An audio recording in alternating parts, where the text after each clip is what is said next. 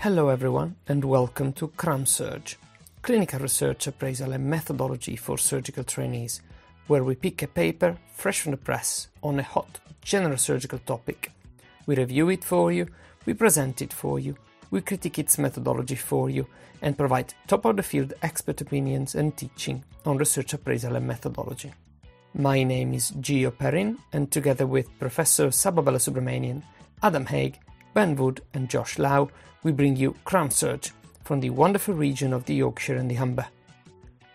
Today we are going to have a look at a paper published in JAMA Surgery entitled Comparing Laparoscopic Elective Sigmoid Resection with Conservative Treatment in Improving Quality of Life of Patient with Diverticulitis, also known as the LASER trial. This is followed by the first part of two sessions that Professor Saba Balasubramanian is going to conduct on descriptive statistics. Which one should I use? Throughout these two sessions, we will be looking at the core principles of descriptive statistics, which is an essential part of not just doing research, but also reading research and understanding it. So stay tuned for more. Hi everyone, my name's Emma Lumley and I'm presenting with Arslan Panu. Many thanks for having us speak here today. We'll be presenting a recent paper from JAMA Surgery published in November, a Finnish randomised controlled trial comparing laparoscopic elective sigmoid resection with conservative management in improving quality of life in patients following diverticulitis, the LASER trial. A bit of background: diverticular disease is a common disorder that can reach up to 70% prevalence in the over 80s. The commonest complication of diverticular disease is acute diverticulitis, the severity of which has a vast range from mild attacks to life-threatening peritonitis. Diverticulitis tends to recur and reduces patients' quality of life. It is thought that a sigmoid resection might act to increase the quality of life in these patients. It is thought also that the only randomised controlled trial comparing conservative treatment with elective sigmoid resection in patients with recurrent diverticular disease or persistent complaints after diverticulitis was the DIRECT trial published in 2006. The trial has subtle differences from the LASER trial in that it didn't recruit anyone who had had abscesses, and the LASER trial looked more at recurrent diverticulitis and less at persisting pain than the DIRECT trial did. But the cohort was mostly similar and with the same variables. The research question asked, is sigmoid resection superior to conservative treatment in improving the quality of life of patients with recurrent, complicated or persistent painful diverticulitis? So using the PICO model, our population was patients with recurrent, complicated or persistent painful diverticulitis. The intervention was a sigmoid colectomy. The comparison to this intervention was conservative treatment involving written information, dietary advice and a prescribed fibre supplement. And the primary outcome being looked at was the difference in gastrointestinal quality of life index between randomisation and 6 months. The hypothesis being sigmoid colectomy will be superior to conservative management in improving patients' quality of life. Arslan, do you want to take us through the trial's inclusion criteria? Okay, right. So the inclusion criteria are either there should be 3 or more diverticulitis attacks within the 2 years with at least one episode which is CT verified, or 1 or more episodes of conservatively treated complicated left chronic diverticulitis, or prolonged pain or bowel symptom disturbances for at least 3 months after CT verified acute chronic diverticulitis. The complicated chronic diverticulitis was defined as an attack of diverticulitis with either an abscess or a perforation or stricture or fistula formation. And all of these should had luminal investigations within the last 2 years. Okay, Emma, do you want to just tell us about the exclusion criteria? Yeah, absolutely. And there was a number of them. Multiple comorbidities preventing elective lap surgery or laparoscopic surgery for any reason. Anyone with colonic strictures or fistulae. Active malignancy if it was found, or previous resection of the sigmoid or rectum were excluded. Diverticulitis that had not settled or seen by persisting raised inflammatory markers. If there was no colonoscopy, sigmoidoscopy or virtual colonoscopy evaluation within the 2 years. Any patients that were too young or too old. If they were pregnant, or if for any reason due to either dementia or a psychiatric condition they were unable to answer the health survey, all these patients were excluded. So if we could have the next slide. So looking at the methods, this was a multi-centre, parallel, open-label, randomised clinical trial undertaken at 2 university hospitals and 3 community hospitals, with enrolment between September 2014 and October 2018. The randomisation was 1-to-1 with variable block size, either 2, 4 or 6, generated using the R statistical software with the BlockRands 1-to-1 package. The sequence was stratified according to the inclusion criteria. Arslan, if you wouldn't mind taking us through the timeline of the study. Okay, so acute diverticulitis study where they looked at the outcomes at 0, 6 months, 1 year, 2 year, 4 year and 8 years. Obviously, there was a conservative limb of the study as well as a surgical intervention. In conservative group, the patients were given a dedicated written instructions about to increase the fiber in their diet and to take fiber supplements. And surgical patients had laparoscopic sigmoid colectomy, again standardized about how they performed it. They had the intention to do an interim analysis at 66 patients.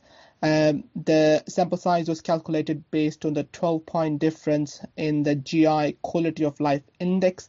The GI quality of life index was measured as a baseline at 0 month and then from 0 to 6 months, and then thereafter 1 yearly and 2 yearly, 4 yearly and 8 yearly. The primary outcomes were GI quality of life index with secondary outcomes, SF36 questionnaire recurrence, need for surgery, complications, overall mortality or stoma rate. Now, results, the sample size was calculated that they should recruit 120 patients to show significant difference with interim analysis planned at 66. They used t-test for continuous secondary outcomes and primary outcomes, as well as continuous secondary outcomes which were not normally distributed. Mann-Whitney U-test was used. They also used Fisher Exact for categorically secondary outcomes where the number of patients was less than 5 in single cell, and chi-square test if they were above. Looking at this CONSORT diagram, the 90 patients were randomized, 45 each are located in each limb. There were exclusions, 4 out of them, and 41 were analyzed in the surgical group, and there was only 1 patient excluded in the conservative group, and 44 were analyzed for clinical outcomes. There were further exclusion, and only 37 were analyzed in the primary outcome in the surgical group, and 35 for the primary outcome in the conservative group. Emma, do you want to take us through this baseline characteristics, please? Yeah, so this table 1, taken directly from the paper, shows some of the baseline characteristics between the 2 randomized groups. As you can see, there are not many differences between the 2 groups when looking at the mean age, sex and BMI of these patients. There were multiple other characteristics looked at, including comorbidity, frequency of pain, and location of the diverticular disease. And in these, there was also no major differences between the 2 arms of the trial. One difference was noted in that 2 of the surgically allocated patients had more severe disease with Hinchey grade 3 diverticulitis when compared to none of the conservative allocated patients. Next slide. So looking at the operative characteristics, you can see 1 operation had to be converted to open due to adhesions. 2 patients from the conservative arm required surgery. 2 patients in the surgery arm had post-operative abscesses that were percutaneously drained. And 2 patients in the surgery arm unfortunately had anastomotic leakage, 1 requiring laparotomy and transverse ostomy, the other laparoscopic lavage and transverse ostomy, both with temporary stomas. This resulted in a 10%, so 4 patient, 10% complication rate in the surgical group. Arslan will now look through the outcomes. Right, the primary outcomes, which was gastrointestinal quality of life index score between the baseline 0 month and 6 month, was statistically significant with a mean difference of 11.96. Again, the similar primary outcome or GI quality of life index as secondary outcome measured at 6 months was again statistically significant. They also looked at the patients with recurrent episodes of diverticulitis within 6 months, and it was less in the surgical group than conservative group, i.e. 2 in surgical group and 12 in the conservative group. Other outcomes were patient pain perception and the pain at the 6 months from randomization. Now, both the groups were fairly satisfied with the treatment they received. And looking at the visual analog scale, which is the smiley face pain score, it was felt that the patient in the surgical group did better than the conservative treatment group. So, when looking at limitations, there were some self-reported limitations of the study. The trial was prematurely terminated, meaning the number of patients was low, and they feel that this may well have affected their power calculations. The recruiting process was slow, and it took more than 4 years to finish. There was no sham surgery, though this would be tricky to do. It seems that it's possible, obviously, that there was a placebo effect in the quality of life results in those receiving surgery. The inclusion criteria were fairly strict. Recurrent diverticulitis had to involve 3 episodes in 2 years, so it's unclear actually whether surgery would have been beneficial for those with less frequent attacks of diverticulitis. There was various indications for surgery, but with most having it due to recurrent diverticulitis, and this actually prevented subgroup analysis. And the gastrointestinal quality of life index questionnaires were not answered by all, and this meant that the primary outcome was not accessible in all randomised patients and could have introduced bias to the results. They were the self-reported limitations, but we picked up another few that will lead to discussion, I'm sure. There was exclusion after randomisation, such as the patient who had an MI in the surgical group who did not then receive surgery and was not included in analysis. These should have been included in the intention to treat analysis to reduce bias. Inclusion criteria for the first subgroup of patients only required 1 episode to be verified using CT. We therefore question whether it was possible to conclude that all episodes were indeed due to recurrent uncomplicated episodes, as opposed to either complicated or indeed just persistent pain following an episode that would have put the patient in a different subgroup of inclusion and then thus sort of affecting the stratification. Compliance with conservative management was not monitored, or at least monitoring was not recorded. And following on from that last point, patients who were not compliant to their conservative treatment may well be in the same group of patients who didn't complete their primary outcome survey and thus introducing selection bias. Stricture and fistula were both stated as complications of diverticulitis when defining for the inclusion criteria. However, both of these were then excluded, and we feel this warrants some clarification. Aslan, do you want to go through the conclusions of the trial? Right, so conclusion, they managed to prove that the quality of life index, as measured in the GI quality of life, has been significantly better in patients who had elective surgery than the conservative management within 6 months. However, it did carry a risk of about 10% of major complications. Overall, we gave a study about 3.5 out of 5. There were some good points, a well-designed study, correct statistical test utilized, with people who needed an operation, had an operation, and their quality of life improved, and fairly both groups were satisfied with the treatment they received. Shortcomings, we felt that obviously they fell short with the recruitment the trial was stopped prior to where it was supposed to, and the number of other limitations as discussed earlier. Complication rate 10%. Looking at the stoma failure, that's 5%, as 2 out of 41 had an ostomotic leak. And looking at other literature, it is hovering around 2.5 to 3.5% among other studies. Transferostomy. I do not think so. That is something we do in this country, because I've never seen anybody doing a transferostomy to salvage the chronic anastomosis. Majority of the time, if they have an ostomotic leak, they had an ostomotic resection and stoma. Thank you very much for listening. Right, just a brief summary about the discussion we had about the paper after the presentation. A very important point that was discussed is related to the design of this study.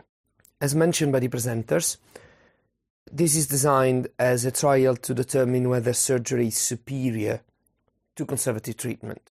So it's not designed as a non-inferiority trial, but a superiority trial instead, which does have implications related to the type of statistical tests that are chosen to determine the sample size.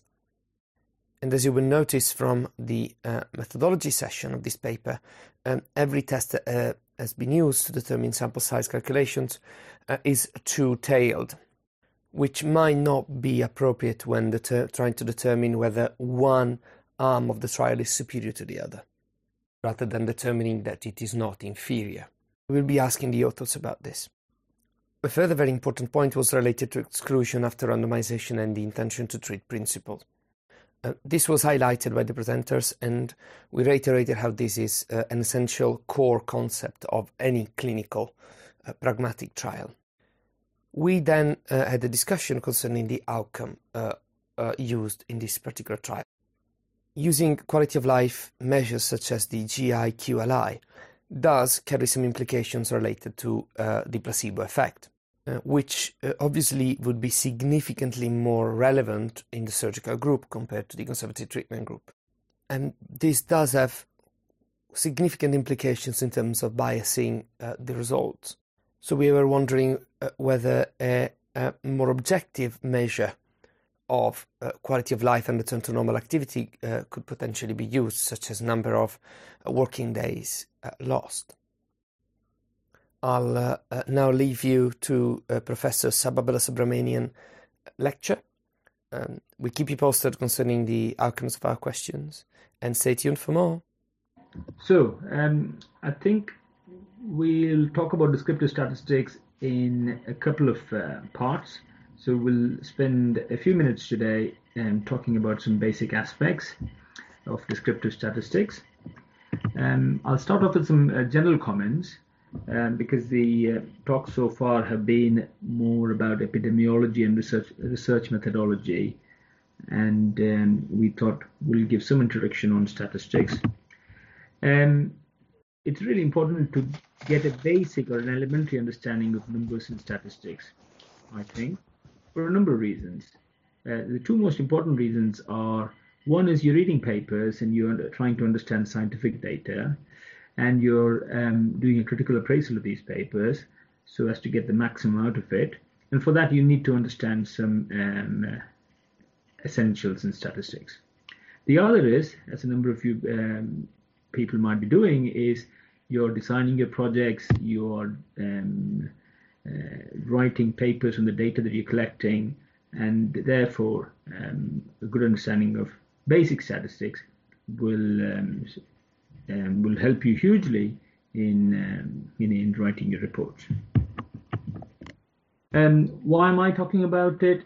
I've been involved in clinical and epidemiological research for several years now, and I do use statistics to a more or less regular extent, but only basic statistics.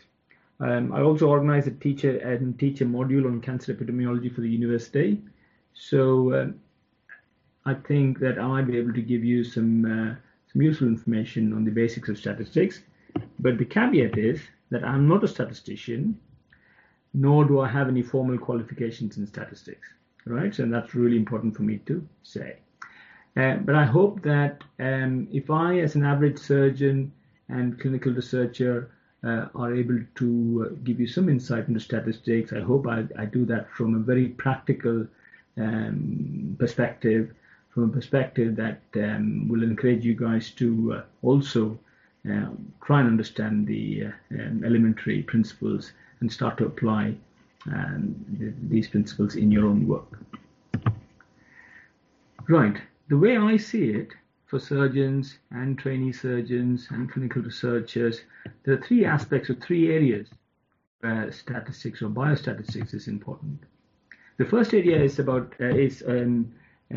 relevant to study design. So when you're designing a study, you want to design a study that is appropriate for the clinical question that you have in mind. And when you're deciding on the type of the study, you will use some principles of statistics to help you with the study type and the study design. And if you're doing a randomized controlled trial and you want to ensure that you're adopting the right process of randomization, then again, you need some basic statistical principles. If you're in the process of determining how many patients you need for your trial, be it a randomized trial or a non-randomized trial. You need to understand a few basic statistical principles to be able to determine what the right size you should be aiming for. And also, when you're writing a proposal, you should be thinking about what kind of statistical tests you're going to be using when you're coming to analyze your data. So planning your statistical methods a priori is a very key aspect of designing a good study. Okay, the other reason, the other area of statistics that we often use is what we call descriptive statistics. And in descriptive statistics, essentially what you're doing is you are simply describing the data that you've collected. And you might be using things like frequencies and percentages to describe the numbers of patients in different categories. You might be talking about the average or the central tendency, as statisticians call it. You might be wanting to talk about the spread of your data, and you might be wanting to use specific charts and tables and figures to describe your data. Right? And then, as you imagine, almost any clinical research paper will have a significant element of descriptive statistics involved. The third area, which tends to become a little bit more complicated, is the use of inferential methods. And essentially, you make use of statistical methods to draw inferences from the data you've collected and you just described. So that's the third area where you'd want to have some knowledge of statistics. Right. So we'll just focus on a little bit of descriptive statistics today. The most important thing that people know about when starting to get involved in statistics is what we call data types. Now, data types are presented and described in many different ways by different people. And often these different ways overlap and are redundant and cause a certain degree of confusion. So I'll try and present the most commonly used ways of categorizing data types, and hopefully this will make some sense. So the first sort of categorization, if you like, is dividing data into categorical data and measurement or scale data. So focusing just on categorical data, what do we mean? So if you're able to put the data value boxes or categories, then that's categorical data. A simple example would be gender. So you've got male and female, so there are two categories, and you categorize all of your patients as male or female. Another example would be, for example, tumor grade. So you might have tumor grades of 1, 2, 3. So you've got three categories, 1, 2, and 3, and you put all of your patients into one of these three categories. Okay, so that's categorical data. Measurement or scale data essentially refers to numerical data. And there are two main types, as you can see on the screen. The first type is what we call discrete data, and the second type is continuous data. Now, discrete data would be things like age in years at the time of diagnosis. So you're looking at completed years since birth. And it could be 60, 62, 70, 75, and so on. And you're not particularly interested in more detail than that. You're not interested if somebody is 70 years, 3 months, and 5 days. You're just interested in the number of years. So that is referred to as discrete data. Another good example in surgical research would be length of stay after surgery. So it could be 5 days, 15 days, 25 days, and you're not really interested in any more statistics like hours and minutes. The other kind of data in the measurement data that is one step further is what we call as continuous data. This is where you get your decimal points and your fractions. A good example would be BMI, and the BMI could be 25.37. And obviously you might want to put some limits on how far down the decimal points you want to go, but essentially the data that is measured on a continuous scale without being limited by the mode of measurement is what we call continuous data. Okay, so I hope that makes sense. We'll look at the next category. So the next category, or the next classification if you like, is qualitative, semi-quantitative, and quantitative. Now you can see that I've boxed qualitative and semi-quantitative under categorical, and quantitative, which is effectively equivalent to measurement or scale. And the reason we are talking about these different classification schemes is because different people use different classification schemes. Different statistical software would call the same kind of data using different terms. Okay, so that's why we're having to revise this. So qualitative data, as I said before, along with semi-quantitative, falls under the umbrella of categorical data. So, and then I've said, I've given you some examples before, like gender, two different sort of sets, male or female. In semi-quantitative data, again, it is in categories, but the categories have a specific order. And quantitative data refers to numbers. Now, the third classification scheme, if you like, is as follows. So you've got nominal data, ordinal data, interval data, and ratio data. Okay, so let's just go through these very briefly. So nominal data is essentially very similar to categorical data. So it falls under the same group, if you like, where you have data in groups, right? Just like I said, gender is a good example of nominal data, or qualitative data, or categorical data. They all mean the same here. And gender is a classic example of binomial data, where there's only two subsets, if you like. They could be data that have a number of different subsets, and that could also be nominal, like, for example, the city of birth. So it could be Sheffield, or York, or Leeds, or Hull. So you've got lots of different cities, and they're all different, they're all separate, and they do not have any specific relationship to each other. So that's nominal data. Ordinal data, on the other hand, is data in categories but have a specific order. A good example would be your Likert scales, where you ask patients or clinicians to agree with a statement, and they'd say, and you can give them choices, and that could range from strongly agree to strongly disagree. Have strongly agree, neutral, disagree, strongly disagree. So that would be a good example of ordinal data, where you know that there is a specific order. Like I said before, grade is a good example of ordinal data as well. So you've got grade 1, grade 2, grade 3. You know that grade 2 is worse than grade 1, and you know that grade 3 is worse than grade 2. Okay? But you've got to keep in mind that the difference between orders does not have a specific meaning. In other words, you don't really know the difference between grade 2 tumor and the grade 1 tumor. You know grade 2 is worse, but you don't really know how worse. And those are the kinds of data types that you would call ordinal. So there is an order in the groups, but the difference really doesn't make a lot of sense. Okay, the next step along this line is what we call interval data. Now, interval and ratio data, I'll explain together. They're both types of measurement data. They're both quantitative, in other words, numerical, right? With interval data, there is a difference between the values, and that difference has a numerical meaning. A good example is temperature.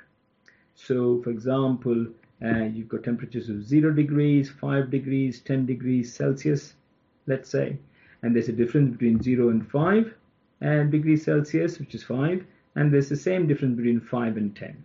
Okay, there's a difference between the values, but the properties of the data set stop there. There isn't an absolute zero, and this is a type of data, interval data, where you don't multiply or divide these numbers. They won't make sense. For example, you look at temperature, there isn't really an absolute zero. Okay, so if you have 0 degrees Celsius, for example, it doesn't mean that there is no, there's absolutely no energy at that state. It doesn't mean that there's absolutely no heat. Okay, so that's what interval data means. And ratio data essentially refers to numerical data where there is a difference between values, and that has a meaning, and the ratio of two values also has a meaning, and this is the kind of data that has an absolute zero. Okay, height, for example, BMI, and so on and so forth. Okay, For all practical purposes, surgeons and surgical researchers could consider interval ratio data as virtually one and the same thing. And you can use the when you're describing the data sets, when you're using statistical methods, it won't make much sense for you to try and split the data into interval and ratio. You could consider all of this as the same kind of data. All right. So if you're still a little bit confused about these terms, come back and look at them again, and hopefully it'll all make sense. Let's move on. Right.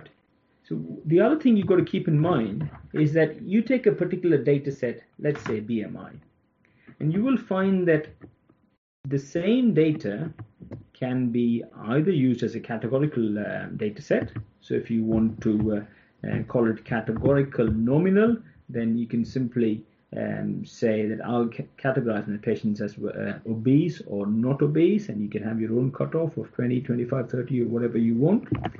You can classify this data as an ordinal data, where you classify them as underweight, normal, overweight, obese, and morbidly obese using your own categories. Or you can use the actual BMI of the patients, use the actual value, and consider this data as a measurement data or a scale data. Okay?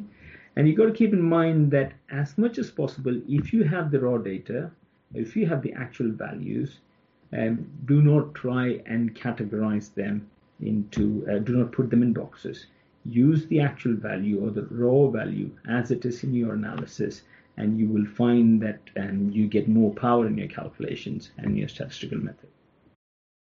If you have absolute numbers, use them. Right, let's carry on. So if you have data that we've called nominal or ordinal data types, such as gender, type of cancer, extent of surgery, and so on, it's fairly straightforward to describe them. So you describe them as frequencies, or percentages, or both, ideally both. So you want to say how many had, how many male, how many female, and the percentages, right? So that's pretty straightforward. If you have measurement or scale data, and the examples are here within brackets, you've got your BMI, length of stay, say after surgery, tumor size, if you're looking at a solid tumor, duration of surgery, pain scores, quality of life scores, and so on and so forth. If you're going to describe this data, then you need to use something called the central tendency or the average to say what the middle value is, or what's your data all centering around.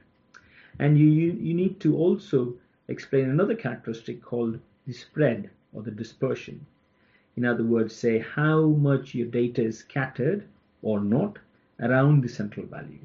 Okay, so to describe your central tendency or average, you probably remember from your high school days, you can use the mean, the median, the mode maybe, but we rarely ever use mode in biomedical research. Okay, so just the mean and the median, and we'll come to that in a minute.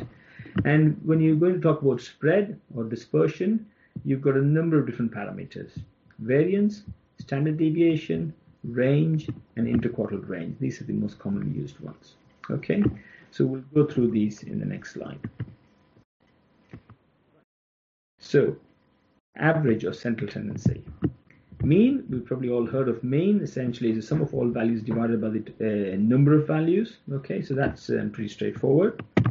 As is median. Median is simply the middle value when you rank all your values from the lowest to the highest or the highest to the lowest, it doesn't matter, and you go for the middle value, that's your median. Mode, like I said, is the most commonly occurring value and is not really used very often.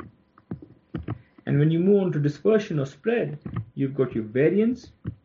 The variance is what it says here, the average of the square of the difference between each value and the mean. So what you do essentially is you take each value, you subtract the mean from it, you square it, and you do that for every value, and you take the average.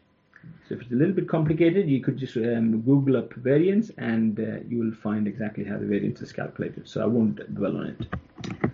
Standard deviation simply refers to the square root of the variance.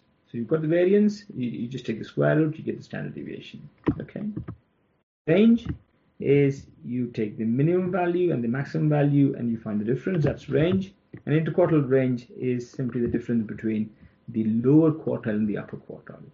So the lower quartile is 25th quartile. So if you if you rank your observations from the lowest to the highest, you take the 25th quartile. So you take the median and then you take the middle value in the lower half of your rankings, and you do the same for the upper quartile. Okay, and the difference between these two quartiles will give the interquartile range. All right. Now, why do we have all of these different measures of averages and dispersion or spread? They have the limitations and the advantages, and I wouldn't go into the details of each of these, but I'll just give you a little summary. And before we go to that summary, I need to talk to you about what we mean by a normal distribution. So you've probably all heard of the normal distribution. There is on your screen a normal distribution of the age at diagnosis of a large cohort of patients with a specific cancer. So what does this show? This simply shows you the frequency, the number of people at various ages. Okay, so as you see on the screen, if you plot a histogram, and that's what this is, a histogram, which is where you take intervals of ages, and here you can see the intervals on the x-axis, 40 to 45, 45 to 50, and so on and so forth, and you plot the number of patients in each interval. Then you have a bar for each interval, and you then take the middle of these bars and you join those dots, and you get what we call the distribution, the frequency distribution. Now, if the frequency distribution is normal, then that's got some important attributes for you to keep in mind. So that's important for you to know if your data set follows a normal distribution or not. Now, normal distribution is also called the Gaussian distribution, or simply a bell-shaped curve. And to call a specific frequency distribution normal, it needs to fulfill certain key properties. The first thing is that there has to be some kind of symmetry, an approximate symmetry at least, around the central value. The central value, or the average, or the central tendency, let's say is around 60. You want to see some symmetry, or the distribution of the data on either side of 60 need to be fairly symmetrical. Okay. The other thing in a normal distribution is that you shouldn't really have any or many extreme values. Okay. And the last point to keep in mind is that if you calculate the mean, median, and mode, they should be very, very similar, if not identical, in a normal distribution. Okay. So if these three properties are followed or ticked, then you can say that your continuous or measurement data follows a normal distribution. All right. Okay. Now you can use mean and standard deviation in a normally distributed data set to estimate the frequency or the number of observations within a certain range. So if you take a normally distributed data set, you calculate the mean and the standard deviation, then you should be able to state that 68% of the values lie between mean plus or minus 1 standard deviation, 95% lie between mean plus or minus 2 standard deviation, and 99.7% of values lie between mean plus or minus 3 standard deviation. People to determine or to make an assumption that the data is normal. So people will typically look at the mean, median, and mode. If they're fairly similar, they might look at how many values lie between mean plus or minus 1 standard deviation. If it's around 65, 68, 69, then they'd be happy. And also look at the histogram. So the histogram looks reasonably normal, then they'd accept that something is normally distributed. Obviously, you can be a bit more picky, and you can say, how can I say for sure? Then there are some statistical tests for normality that you can use, but that's outside the scope of this talk. Right. So going back to how you describe measurement or scale data. So we've talked about normal distribution, and if you remember from a couple of slides ago, we talked about measures of central tendency and measures of dispersion. So for data that follows a normal distribution, remember this, the central tendency parameter that you will use is mean. You should really use the mean. And for dispersion or spread, use the standard deviation. And this is really important, and you find very often in papers don't follow these simple rules, and that just raises a question in the minds of some of the readers or the readers with knowledge of some basic biostatistics, that if you haven't used the right parameters to describe your data, then maybe you might not have used the right statistical tests either. Okay. For data that does not follow a normal distribution, for central tendency or average, use the median, and for dispersion or spread, use the range or the interquartile range. Okay. If you spend some time thinking about it, using some example data sets, you will see that it makes sense. You will see that if you're using mean, the mean is very sensitive to extreme outliers. So if you have some extreme outliers, very low, very high values, the mean will be altered. But the median is not very sensitive to extreme outliers. Okay, and you know for a fact that in a data that you assume to be normally distributed, you really shouldn't have many extreme outliers. Okay, and in data that does not follow a normal distribution, essentially you are simply ranking the observations from lowest to highest and using the middle value as your estimate of the central tendency. I hope that has given you some insight into what kind of parameters to use when you're describing different data types. Right, so we've talked about data types, we've talked about central tendency or average, and dispersion or spread as two ways of describing your data. We've just briefly mentioned what a normal distribution is in the context of measurement data or scale data, which could be discrete or continuous, if you remember the data types. And we've talked about what measures to use for normally distributed data and what measures to use for data that is not normally distributed. And I guess in the next talk, we'll look at figures and graphs in describing data. Thank you everyone for tuning in and listening. Until next time, keep running your life with our surgical podcast.